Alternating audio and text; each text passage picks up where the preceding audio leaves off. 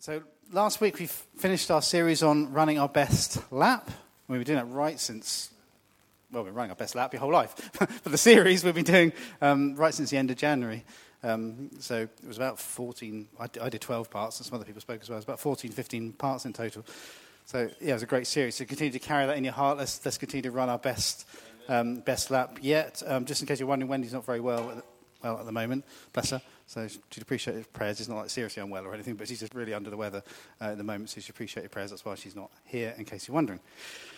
Okay, but let's continue to carry that message in our hearts. So what I want to move on to this morning, and for next couple of weeks as well, Dan's going to be speaking in 2 weeks' time, but on the same series, is on kingdom economics. Kingdom economics.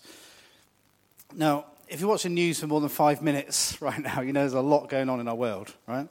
And that's been true for it's been like tumultuous for about 3 years now, isn't it? It's just something over and over again. There's always something new, something else. And if you're the type of person that's affected by anxiety, or you can be prone, I don't believe any of us as Christians should be anxious, but if you're someone who can be prone to that, just switch the news off. I'm dead serious. I was like, just don't watch it, because there's not much good news right now, is there? And there isn't much great economic news right now. It's just like there's this like thing over and over and over again. It's like everything's going up in price, everything's rocketing. It's kind of been termed in this country the cost of living crisis, isn't it? Everything's just rocketing. The price of fuel. It's crazy, isn't it? So I was looking at the petrol station in Blackfield near where we live. It's gone up. It's literally gone up about 3 times this week. I mean, it's just crazy. It just doesn't stop, does it? It's nearly £2 at Blackfield diesel is now 197. Crazy. It's like, where's this going to stop? This is ludicrous. You know, and there's all this stuff, bad news about interest rates, and then and energy prices.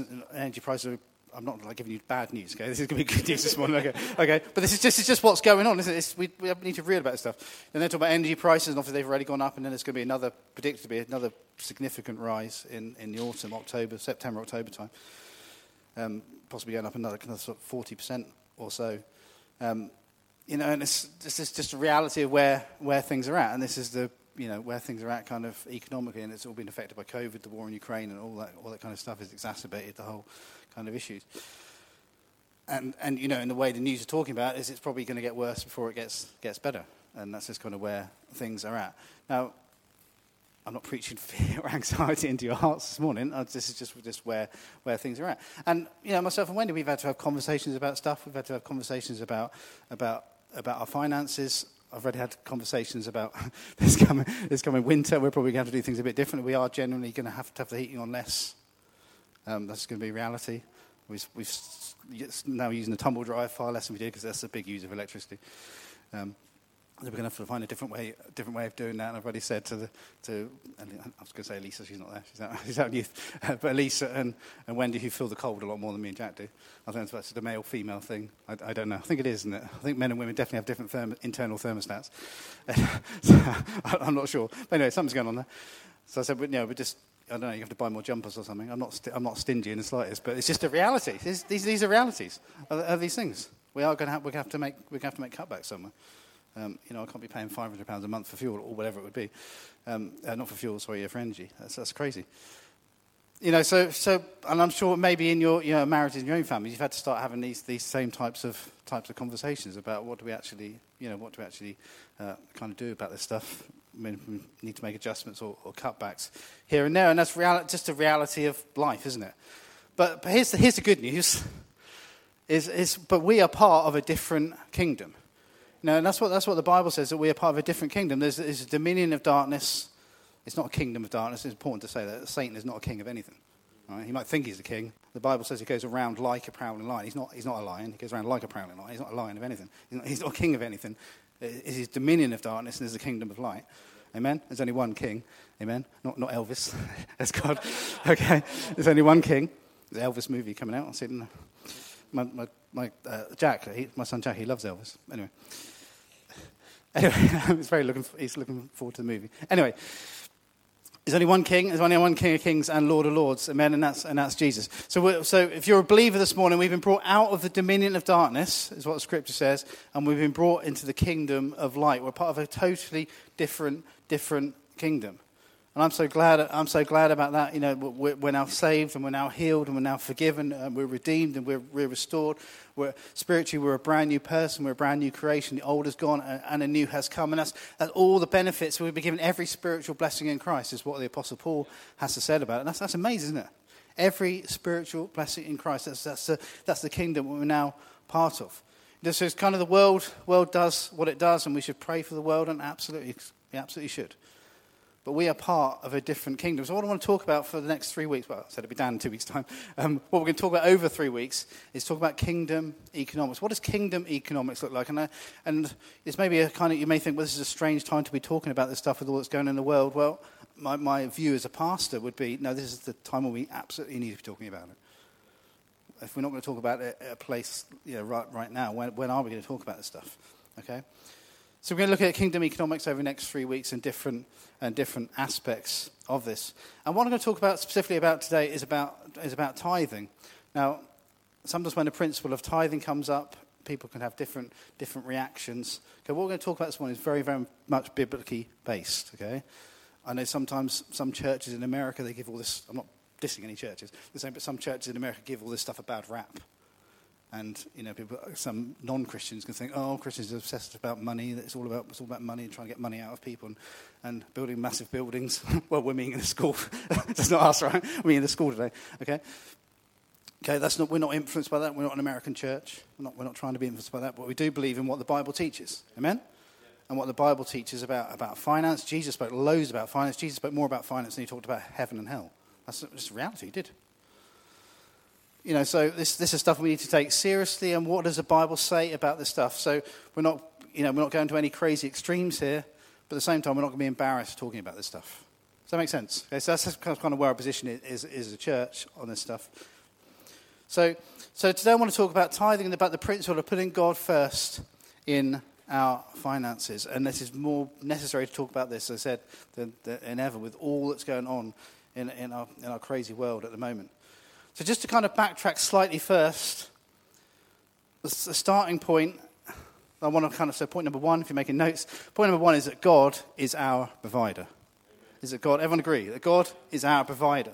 God is our provider, God is our source. One of the names of God is that he is Jehovah Jireh, which means the Lord our provider. It is God who provides. If you're a believer this morning, it is God who provides all in your life.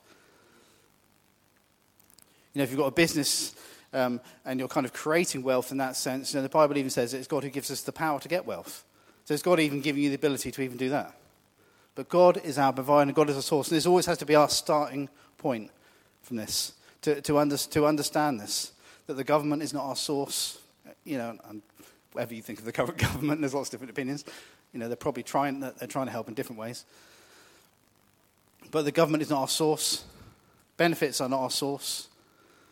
Jobs are not our source, or they're a way of God sourcing us through the jobs, yes, but jobs ultimately aren't our source. God is our provider. Everyone agree? Amen?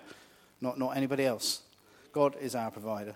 And we have to come from that starting point. Jesus said this in Luke 12, 22 to 24. That will be on screen. There you go. It's appeared. Jesus said this to his disciples, "Therefore I tell you, do not worry about your life and what you will eat, or about your body, what you will wear. For life is more than food, and the body more than clothes. Consider the ravens. They do not sow or reap. They have no storeroom or barn, yet God feeds them. And how much more valuable you are than birds." You're far more valuable than birds to God. That's good to know, isn't it? All right? But what the point that Jesus was making is don't worry about your life. And Jesus was saying this 2,000 years ago. So these are not new issues. This stuff we're facing as a country right now, these aren't new issues. People have always been struggling with this stuff about, how do I provide for myself? How do I provide for my family? These have been ongoing issues for thousands of years for the human race. But Jesus, at this point where he interjected, and it's still as true today as it was then, do not worry about your life. Don't worry about what you eat, about your body, what you wear. For isn't not life more than food and the body more than clothes? And look how God provides for the animal kingdom. It's basically what Jesus was saying. I've heard the analogy before, and I think it's a good analogy. It's about a hose pipe and a tap. And you've got a hose pipe in your house, or used a hose pipe, which I'm sure you probably all have. You have to connect the hose pipe to the tap and turn the tap on, and then water comes out the other end, right? A simple principle. But the reality is the tap has to be turned on. The hose pipe in itself all it is just a pipe, right? It's called a hose pipe. Okay, the hose pipe is not the source of water. Everyone agree, right? The tap is the source of water, and you've got to turn the tap on. And this analogy works in our life with God.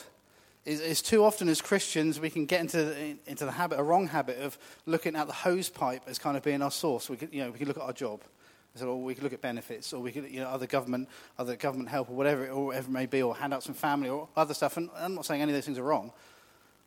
But what we always need to be looking at is looking at the source. Amen. Look at the tap. God is the tap. Amen. The hose pipe is just a hose pipe, how it gets to us. Amen. Does that make sense? Okay. So we always need to be looking at God as the source. God is a tap here.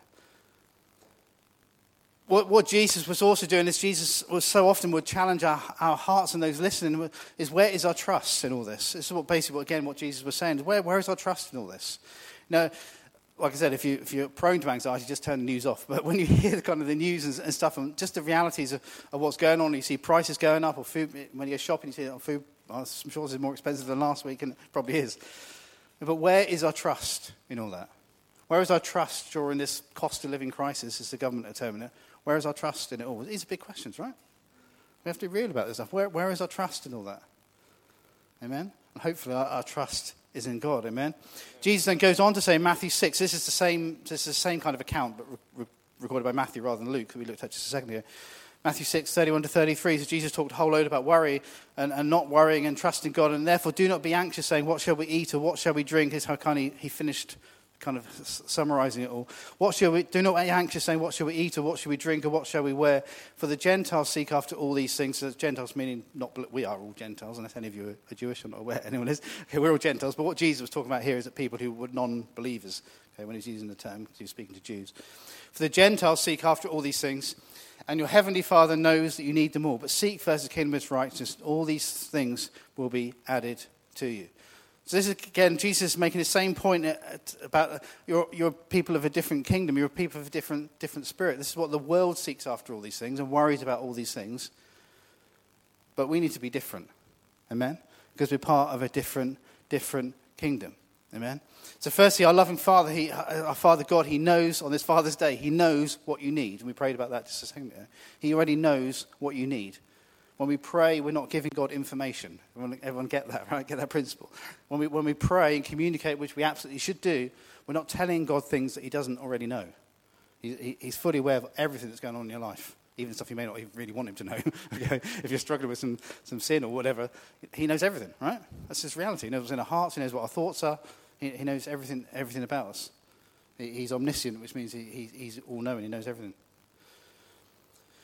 Okay. So as our loving Father God knows what we need, and what Jesus is saying here is that do not worry, but seek first his kingdom.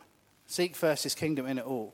And it is more true than ever in all that we're dealing with as a country right now, to seek first his kingdom. What that means is seeking him first as the king and the principles of his kingdom.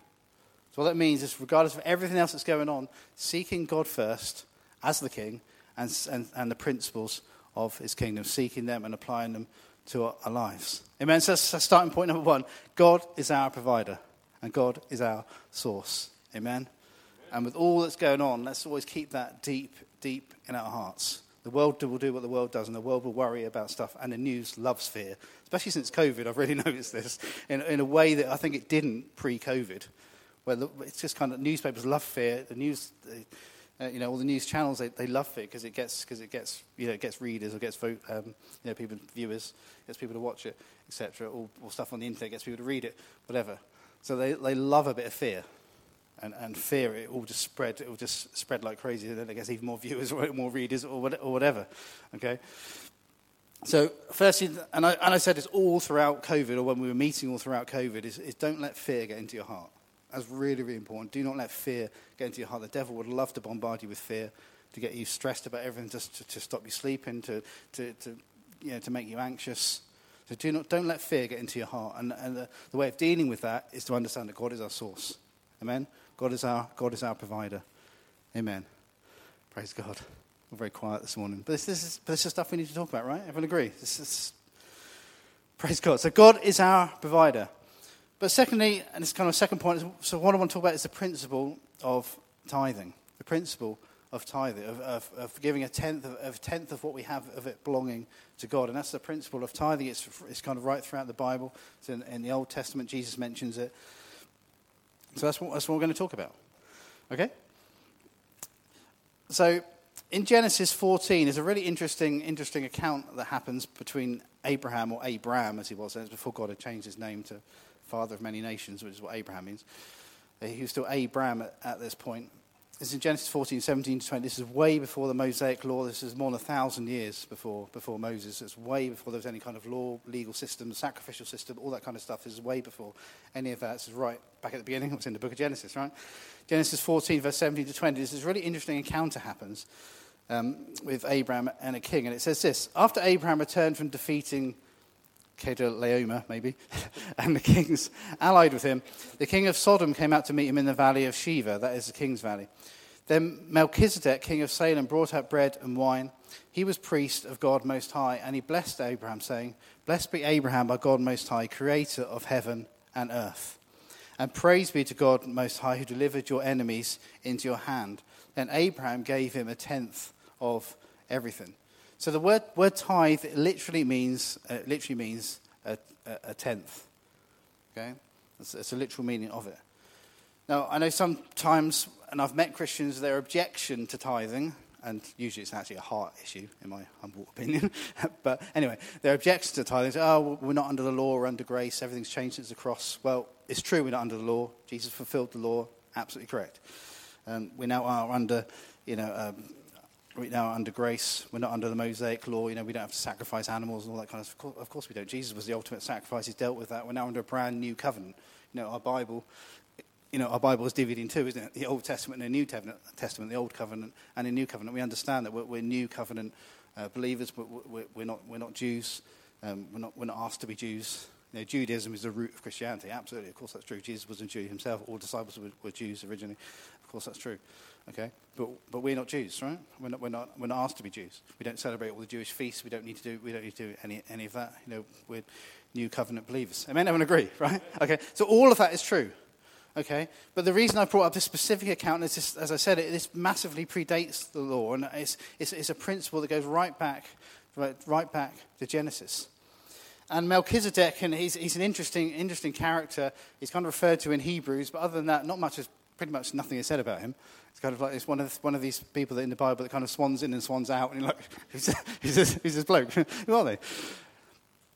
But what Melchizedek is, and it talks about this in Hebrews, he was like a type and shadow of Jesus, and you see this all throughout the Old Testament. He wasn't Jesus, okay, but he's like a type and shadow of Jesus. I do believe that Jesus does appear in the Old Testament, like when the Shadrach, Meshach, and Abednego are in the fiery furnace, and even Nebuchadnezzar, who's not a believer, he's like, hang on a minute, it's like someone who looks like one of the sons of God is like in the fire with them. So I do believe that is Jesus turning up, and like his incarnate form, like his pre-human form. Obviously he hadn't been born as a baby at that stage and come to earth in that way.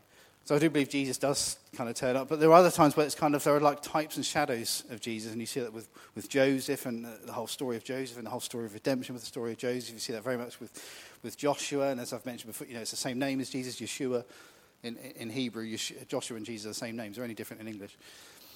And the way Joshua leads them out of slavery, or Moses leads them out of slavery, but it's Joshua who leads them into the promised land, and all that means for us to be brought out of the slavery of sin and brought into this great promised land, that we have every spiritual blessing in Christ. And it's all foreshadowing what Jesus was going to do, and you see that over and over again right throughout Scripture. So it kind of happens again, Melchizedek. So this kind of type and shadow of Jesus, Abraham, as he was then, not Abraham, after this victory he gave Melchizedek a tenth of everything. So it massively predates the law. And tithing is God's way of getting involved in our finances. So that's kind of my pastor's simple kind of definition of it. It's God's way of getting involved in our finances. God wants to be involved in your finances. Now, you may be thinking, well, hang on a minute, God doesn't need anything. He owns a kettle on kettles. He doesn't own any kettles. He might own some kettles in heaven. He owns a cattle on 1,000 hills. All the kettles on 1,000 hills. That could be my own version. I don't know. They've got kettles in heaven. Who knows? Definitely need them. Anyway. Hopefully we can still have cups of tea in heaven. I don't know. Anyway. God owns a cattle on 1,000 hills and all sorts of stuff. God, by definition, God doesn't need anything. Everyone agree, right? If God does need anything, as Christians, we're in big, big trouble. Everyone agree with that statement, right? We're in big trouble if God needs anything. He doesn't need praise. He doesn't need worship. He doesn't need loving. He doesn't need our finances. He needs nothing. He's totally sufficient in who he is. Now, God wants our praise. God wants our worship. God wants to get involved in our finances. All those things are true. But God doesn't need anything. Does that make sense? Okay? Because if he needs anything, we've reduced him to some kind of human level. He's not the supernatural, omnipotent God that we say that he is. God needs nothing, right? But tithing is God's way of getting involved in our finances, and it's very much a heart issue. Jesus was asked about this, about finances, and as I said, Jesus said a lot about finance. This is recorded in Mark 12 and some of the other Gospels. And Jesus was asked about whether it was right to pay taxes to Caesar. If you know your history, you know that Israel at the time, and as much of Europe was under the Roman Empire. So Caesar kind of oversaw the Roman Empire. They were pretty brutal, the Romans. If you know anything about that kind of period, their army was probably the best army there's probably ever been, I guess, in the sense of how effective they were. They're brutal, but I mean effective at what they did and took over the whole of Europe and Israel. Just to give it historical context, about 30 years after this, when this encounter that Jesus has, that's when Caesar invaded Britain. Well, they called it Britannia. Established Southampton, called Clausentum at the time, and Londinium, which is now London, all that kind of stuff. So that's about 30 years after this happens. Okay, they invaded Britain. Called it Britain. So anyway, so that's kind of historical context. Okay, so that's what's going on. Is they're under the Roman Empire. Of course, you know the whole history. That's why the Jews couldn't kill Jesus. They had to see Pontius Pilate because that was the Roman legal system, not the Jewish legal system. Anyway. So Mark 12, 13 to 17. It says, later they sent some of the Pharisees and Herodians to catch Jesus in his words. They were always trying to trip Jesus up. They came to Jesus and said, "Teacher, we know that you're a man of integrity," which they didn't mean at all. But they're just trying to like as if you kind of like butter up Jesus, as if he didn't know what was in their hearts. Anyway, but they didn't really get him to know. They came to him and said, "Teacher, we know that you're a man of integrity. You aren't swayed by others because you pay no attention to who they are, but teach the way of God in accordance with truth." All those things are correct statements, but they just didn't mean them. Is it right to pay the imperial tax to Caesar or not? Should we pay it or shouldn't we? But Jesus knew everybody's hearts. Jesus knew the hypocrisy. "Why are you trying to trap me?" he said. "Bring me a denarius," which is the common coin of that time, "and let me have a look at it." So just like we understand in this day and age, we have the Queen is our money. She represents the government. It's Her Majesty's government, technically, our government. And so we understand this principle, right? So just like that happens now, it happens then. So they would have Caesar on their coins. Jesus knew the hypocrisy. "Why are you trying to trap me?" he asked. "Bring me a denarius and let me look at it." They brought the coin and he asked them, "Whose image is this and whose inscription?" "Caesar," they replied. And Jesus gives this incredible statement. Then Jesus said to them, "Well, give back to Caesar what is Caesar's and to God what is God's." And they were totally amazed by his answer, is what it says. So basically the principle that Jesus was saying here is we give to Caesar what is Caesar's, and for us in our world that we live in now, basically that means paying your taxes. We should pay our tax. We shouldn't in any way try and evade tax. It's illegal anyway. We shouldn't be doing anything illegal as Christians. We should pay our taxes regardless of what we think about tax. We should pay our taxes because that's the right thing to do. We're under authority. But even more importantly, or just as importantly, we should give to God what is God's. Amen? Our tithe. To give to Caesar what is Caesar's, give our taxes, and to give to God what is God's. So the principle that's laid out here is a tithe, the 10% of our income and what is ours, it belongs to God. Okay? So when we give our tithe, and I myself and Wendy, we give a regular monthly tithe, we're not actually giving God, if you want to get technical about these things, we're not actually giving God anything because it's actually his. Does that make sense? You're not giving him anything. Because God says, hang on a minute, it's mine. Okay? You can't give something to God. You can't give something to God that is his anyway. Okay, and this is kind of like the established principle of tithing. It is God's. It's about putting him first in your finance. Remember, this is God's way of getting involved in our finances. Amen? Now, we can be all British about this stuff. Like, oh no. No, let's be real. We can't get all British about this stuff. And I said earlier, we can think, oh, this is it's not an American message. This is scriptural.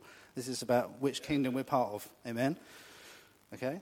And it's important to talk about this stuff. And I think as Brits, well, I know not all British, we've got different backgrounds, but Brits in particular, we can get a bit sensitive about these things. You can pretty much preach about anything. When it comes to money, I was like, oh no. It's one of those messages. But we've got to be real about this stuff. We've got to preach about this stuff, not be embarrassed about it. And Jesus spoke about it loads. We can't just pick the bits of scripture. Well, we like what Jesus said here, but we don't like what he said there. I mean, what kind of believers are we, right? We can't cherry pick and choose the stuff that we like. Oh, I love the I can hear about the love of Jesus all day long. Great, absolutely we should. It's amazing. But I don't want to hear any of his hard teaching. You've got to take up your cross and follow me. And if you don't do that, you can't be my disciple. And why do you call me Lord, Lord, but you do not do what I say? And the other kind of massive statements that Jesus makes.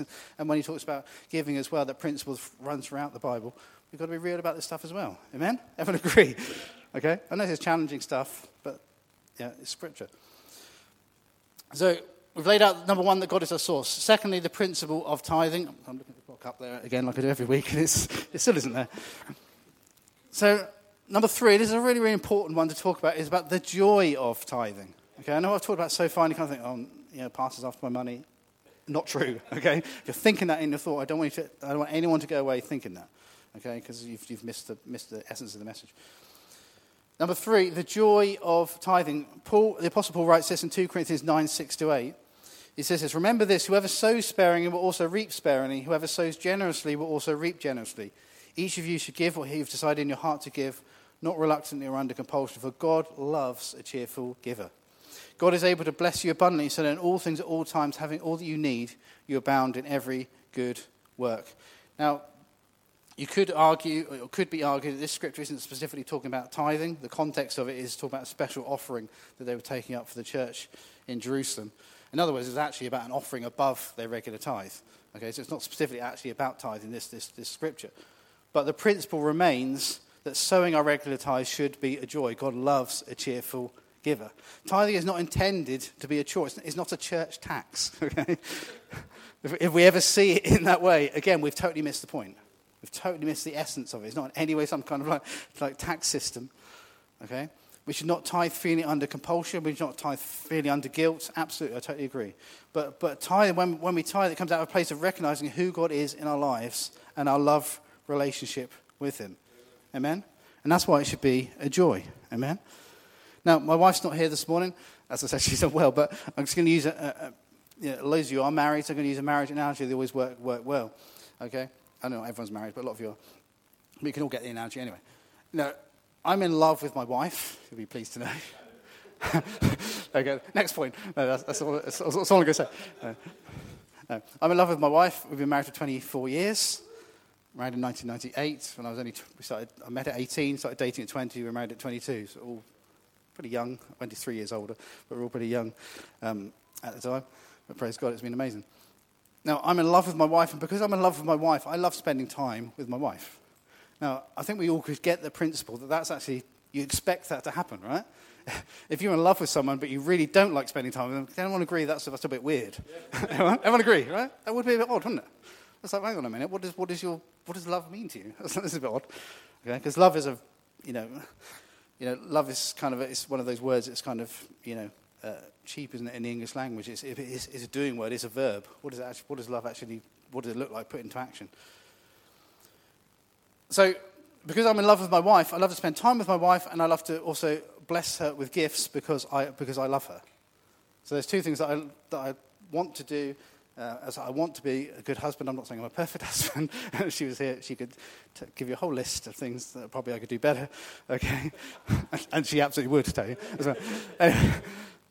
But I love spending time with her, and I also love to bless her, right? And I think that should be true. That should be true of any. Should be true of any marriage. And this is a whole side issue, but I'm going to say it anyway. A digression. I'd really challenge you as men to keep pursuing your wives. I'm dead serious. Because this has been my observation, my pastoral observation, is that, and I've had to learn this lesson as well, is that too many, this is particularly true of Christian marriages, often they get married very, very quick, and then Christian-wise, we all know why. Why people get married. No, I'm dead serious. We all know why that happens. People get married quick, all right? And what happens is, but leading up to that point and kind of dating, then the man really will spend a lot of time and investment in pursuing their wife, because when they ask them to marry them, they want them to say yes, right? Everyone agree? Okay. And if they haven't spent any time investing into that, then their I was going to say fiancé, they won't be fiancé, their girlfriend is probably not going to say yes. So they will spend lots of time investing into that and pursuing them and trying to be the person they want them to be and to do that so they say yes. And then when they have got married, but then basically just become lazy. I'm dead serious about this stuff. Them to become really, really lazy about this stuff and to stop pursuing their wife. I heard Craig Groeschel, who's a really well-known church leader in the States, a great guy, and we talked about seeking the kingdom, seeking God and seeking the kingdom of God. And he said there's two great principles. If you're a married Christian man, he said it's seek the one and pursue the two. That's basically your job. Obviously, we need to reach others and all that kind of stuff. All that's all important. But he said basically your two main jobs as a Christian man is seek the one, God, and pursue the two, which is your wife. And too many Christian men become lazy about this. They stop pursuing their wives. And if you, as I say to you as Christian men this morning, your marriage can improve massively if you keep pursuing your wife. There you go, I've said it. Great. That's a digression because it's even about marriage this morning. Anyway, but it's a marriage analogy. Because I'm in love with my wife, I love spending time with my wife, and I love blessing my wife. So how much more true should that be in our relationship with God? You know, if someone says they love God, but they don't ever spend any time with God, they never pray, they never read their Bible, I'm not condemning anyone this morning, but what I would say to you is like, well, you've got a slightly odd version of love, or your definition is not the same as mine, put it that way. Because that would be a bit odd, wouldn't it? It would be odd in a marriage analogy if you never ever spent any time with your wife, you never blessed her, you never complimented her, or whatever. That would be a bit odd. Everyone agree? So in our relationship with God, then that should be true, or even more true. So my point is that we should love tithing because we love God. We should love tithing because we love God. If we say that we love God, we should love the principles of his kingdom. And therefore, we should love tithing. For me personally, I love tithing. I know it's a strange thing to say, but I love it. Amen? You know, tithing is a test. This is what we're going to come on to next. For me personally, I'm not saying, hey, look, I've done everything right in life. Because again, Wendy will tell you that's not true. Okay? But this has been a principle in our in my life, and then when we got married, in our married lives. For me personally, I've tithed since 1994, since I was 18. We've always regularly tithed. We've never missed one. Or when we have missed, we probably have missed some actually, but then caught up on them later. I tithed on my student grant. That was my first kind of like real income in 1994. I know students don't get grants anymore. University expensive now, but just when university was still free back then when I was 18. Didn't have to pay fees or anything. In fact, they gave you money to go to university. But anyway, tithed on my student grant and subsequent jobs. Then we got a joint account. As soon as we got engaged, we got a joint account. There's a whole other marriage thing to talk about there, but having joint accounts, anyway, that's another subject. You know, and then tithed together, wrote a check, as it was then. I remember checks, from a crazy word of checks. Like, kind of almost like died a death. I don't even know when I last wrote a check. I don't even know where my checkbook is. I genuinely don't. Anyone know where the checkbook is? Not where my checkbook is. Don't know where your checkbook is. I'm clueless about where mine's gone. Anyway.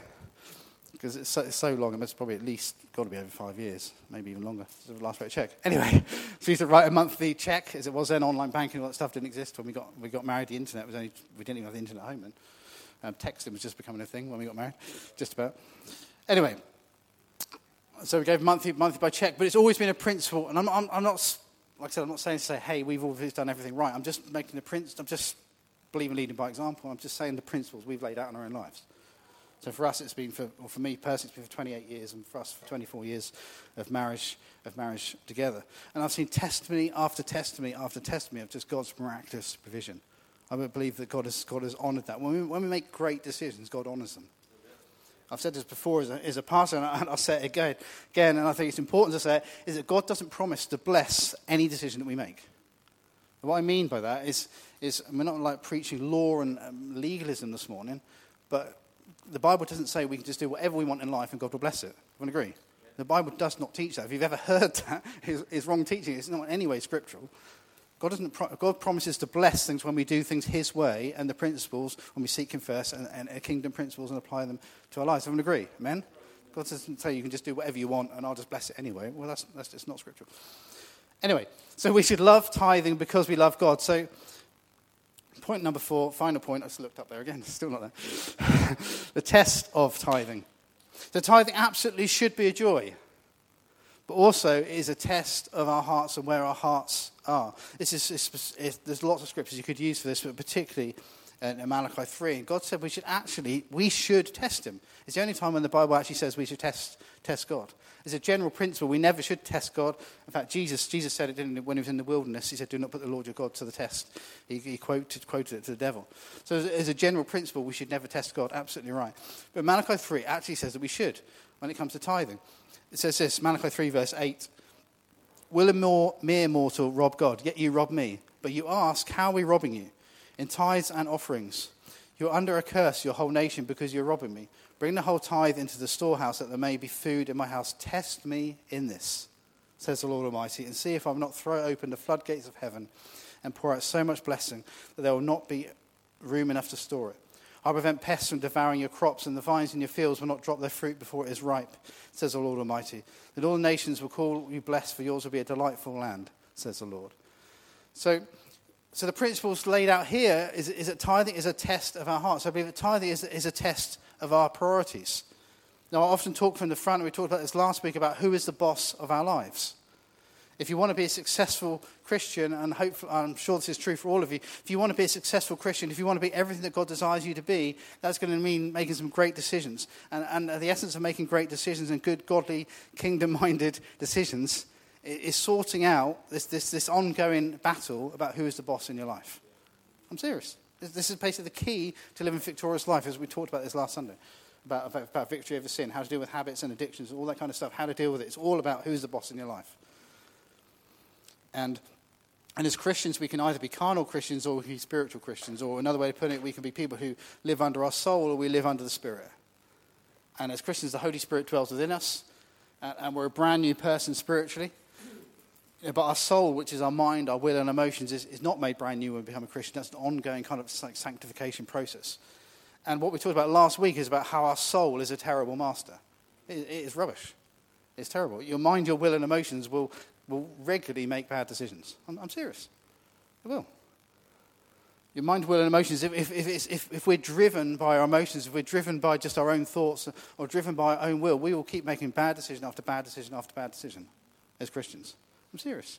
And the analogy I used last week was just a simple example about when you wake up in the morning, about whether you want to go to church. Now, you've all made a great decision. You've been spiritual, like, I need to be in church. That's where I need to be, in the house of God.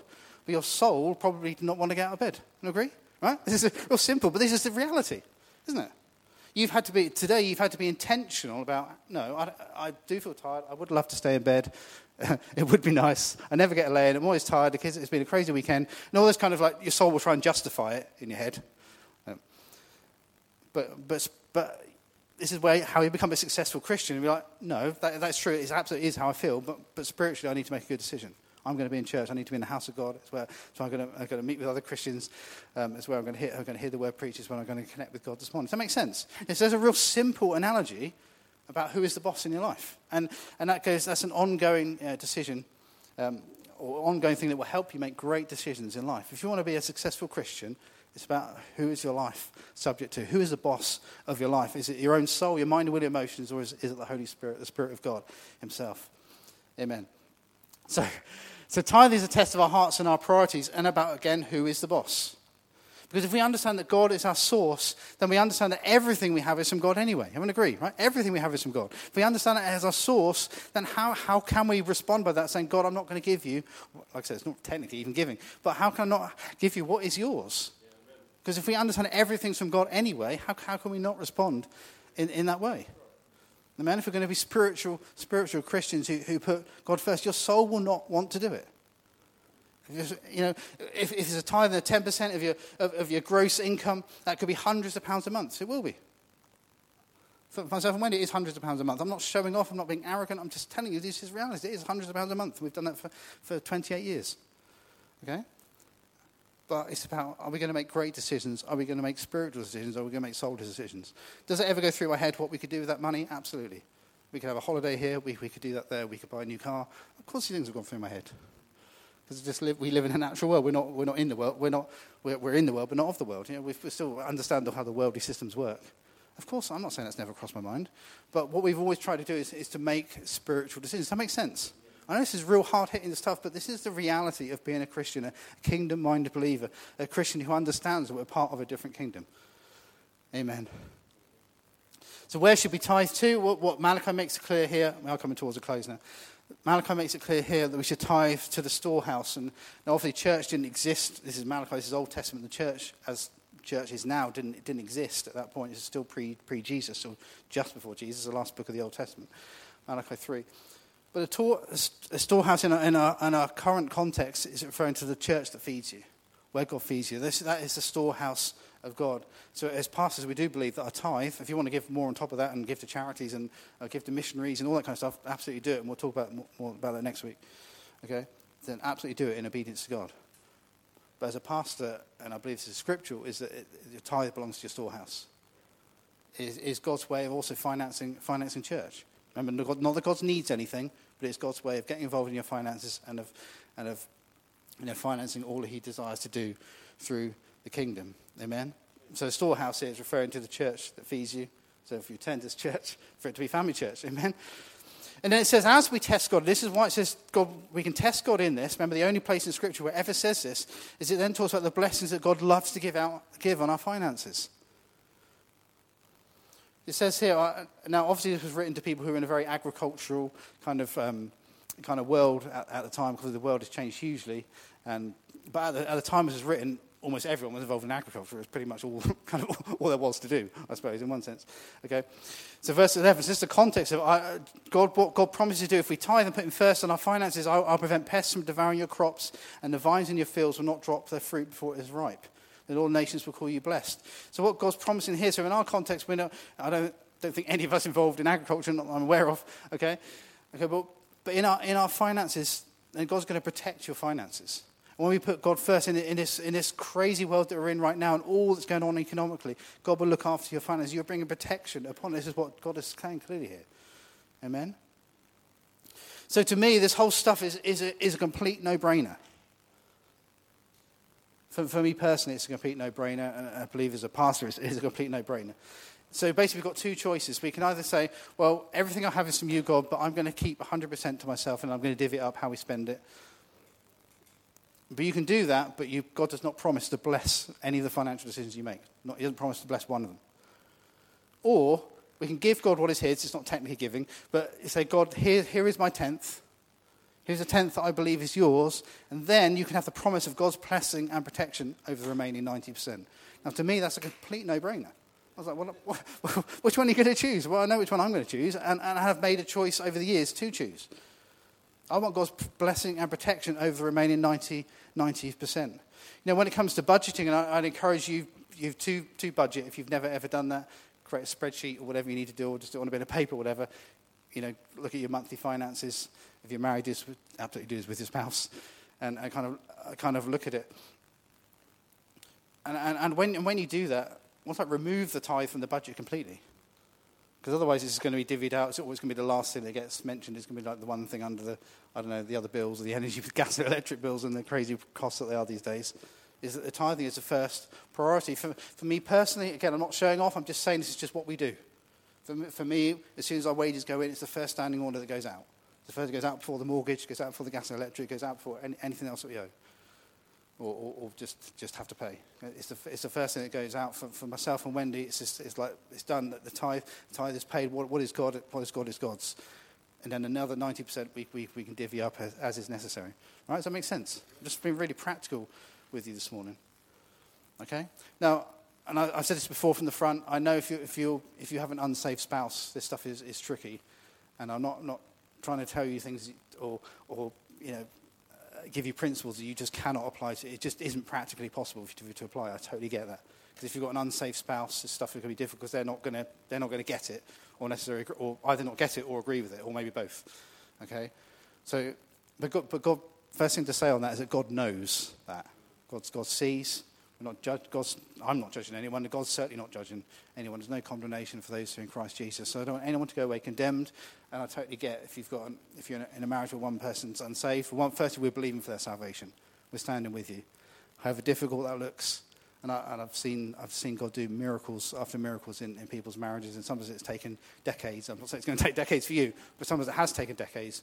But I've seen him still be saved after all that time. So firstly, we're standing with you as a church. But I totally understand that these decisions are not going to be easy to make, and you've got a husband or a wife that you also need to be on board, and that's important in your marriage. Does that make sense? So I totally get that. And more importantly, God gets it. He knows. He knows what's going on. Okay? Just the last thing to say on this, and with all that's kind of going on financially, is I think there's a big difference between people who can't tithe and people who won't tithe. Now, for some of you, you may be thinking, well, if there's no possible way I could possibly give a tenth of my income to the church. That might be where you're at right now. Okay? Well, firstly, God knows your heart. There's a big difference between those who just refuse to tithe because they just want the money for themselves. And they're like, well, I want to go on nice holidays. I want to have a brand new kitchen. I'm not saying those things aren't wrong. Don't misunderstand what I'm saying. Not wrong doing any of those things. We got a new kitchen a few years ago. Okay, so nothing wrong with having a new kitchen or going on nice holidays. Okay, but are you going to put God first in your finances? But if you're in a situation where you think you couldn't possibly tithe right now, what I encourage you to do, and this is what I'll always say as a pastor, is to start with a percentage. Even if you start with 1%, even if you start with 0.5%. To start with a percentage and then systematically do that. So in other words, start getting God involved in your finances. Start praying about it and then grow that over time as God blesses you in that way. Now the reason I say start with a percentage and not to get legalistic about this stuff, but because if we have the attitude as well, if I've got any money left over, I'll kind of chuck it in the offering. Well, you probably won't give anything, or you give 10 quid here and there. There's kind of no intention or thought behind. Does that make sense? Kind of not doing it in a thoughtful or prayerful way. So it's like, well, I've got 5 quid in my wallet, that'll do. You know what I mean? Be intentional about it. If you're going to start with 0.5%, 1%, but be intentional about it. Say, God, I want this to grow to 10%. I understand that the tithe is yours. I want to put you first in my finances, but start with a lower percentage and grow that over time. But be intentional about it. Make some great decisions about it. Amen?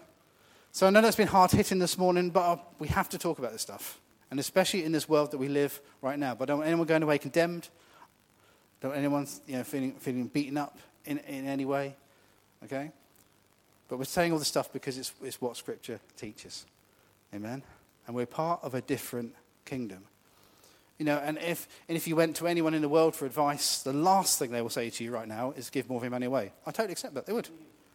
I've had to get a mortgage, and mortgage advisors, they don't understand this stuff. Like, what's this weird standing order? Especially for me, because obviously it goes back to my employer. For me, because my family church is my employer. They're like, why are you giving like hundreds of pounds a month back to your employer? They just say, like, it weirds them out. They don't understand it. So I had to explain it. The mortgage advisor was a Muslim, of all things. So he actually understood it because I don't know if they actually tithe 10%, but giving Pasone back into their mosque is important for them as well. So he actually got the principle. But a lot of mortgage advisors, they'll be like, what? This is weird. What's going on? Do you have to do this? Is it compulsory? So I had to explain it all. I said, it's just like giving to charity. I can stop it next week if I want to. And that's kind of the way I explained it to him. Or other mortgage advisors, other than this Muslim. Anyway, so if you go to anyone out in the world and say, what I'm going to do in this current situation with all that's going on and everyone's tightening their bills or everything's tightening up their finances and bills are getting more and more expensive, the world is not going to advise you to give away more of your money. Of course they're not. I know they're not. But what you have to remember is they are part of a different kingdom. Or not even a kingdom, a dominion. They're part of the dominion of darkness, and that's not labeling non-Christians in an awful way, but that's just what the Scripture teaches, right? That unless someone knows God, they are part of the dominion of darkness. But we're people of a different kingdom, amen? Of a different spirit with different principles, different priorities. Let's all be people that put God first in our finances. And I was going to say, I promise you, I don't promise it. The Scripture promises that He will bring blessing upon your finances. He will bring protection upon your finances. And we all need that now more than ever. Amen?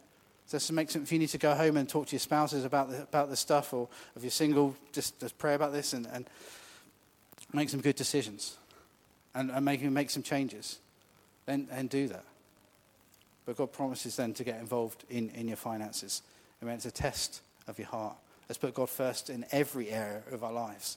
Amen. That's what it means to be a Christian. That's what Jesus meant when He said, if you won't take up your cross and follow me, you cannot be my disciple. Those his hard-hitting words that He gave. Amen. Let's all stand.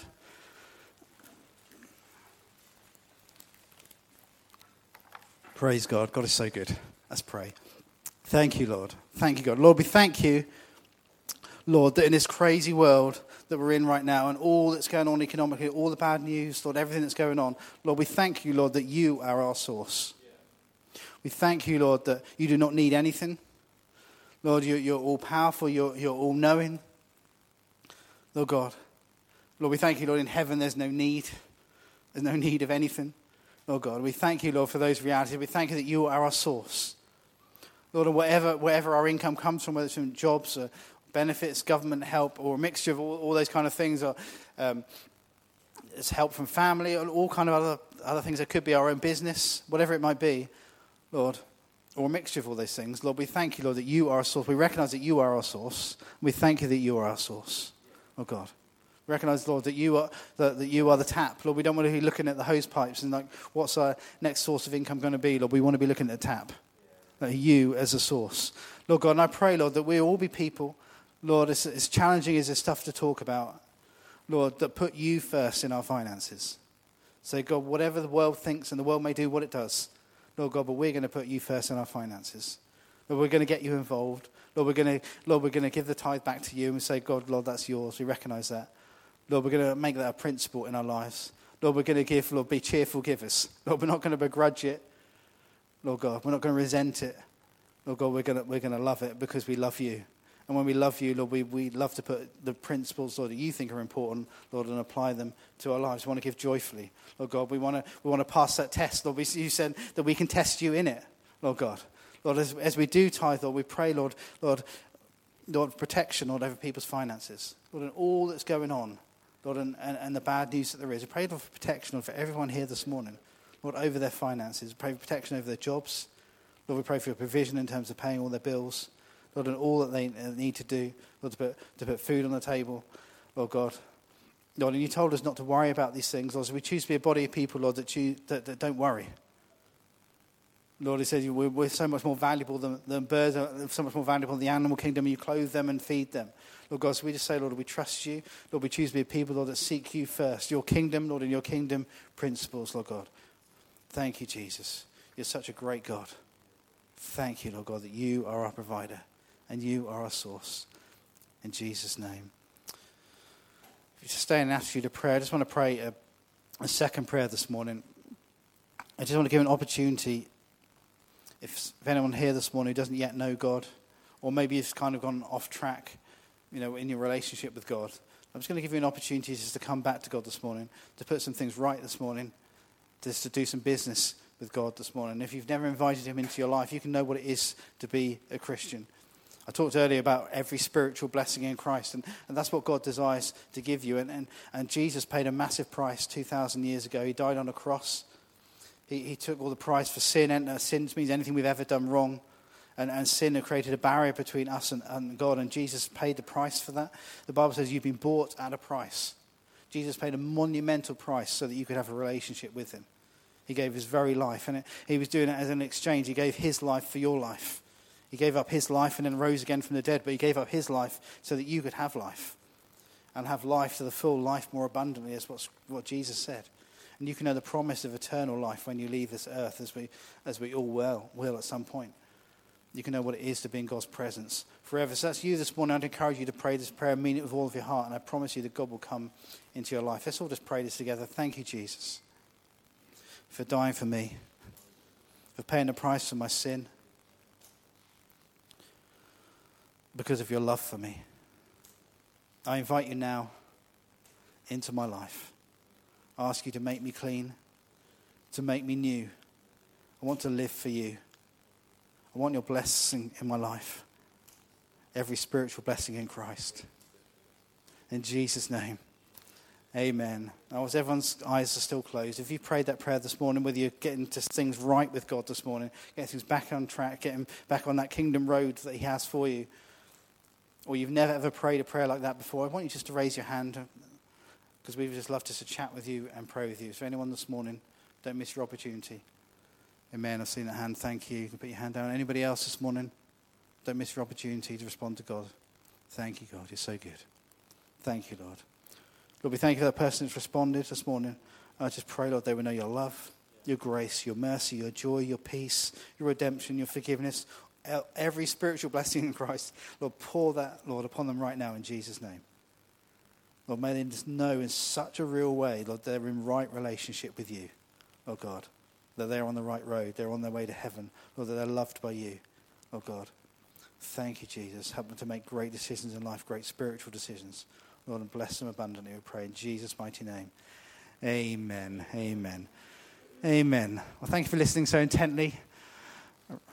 And don't forget, any message you can listen to again on the Family Church website or on Spotify. Just look for Family Church Waterside, and you can find them there. They'll be uploaded from Tuesday, normally.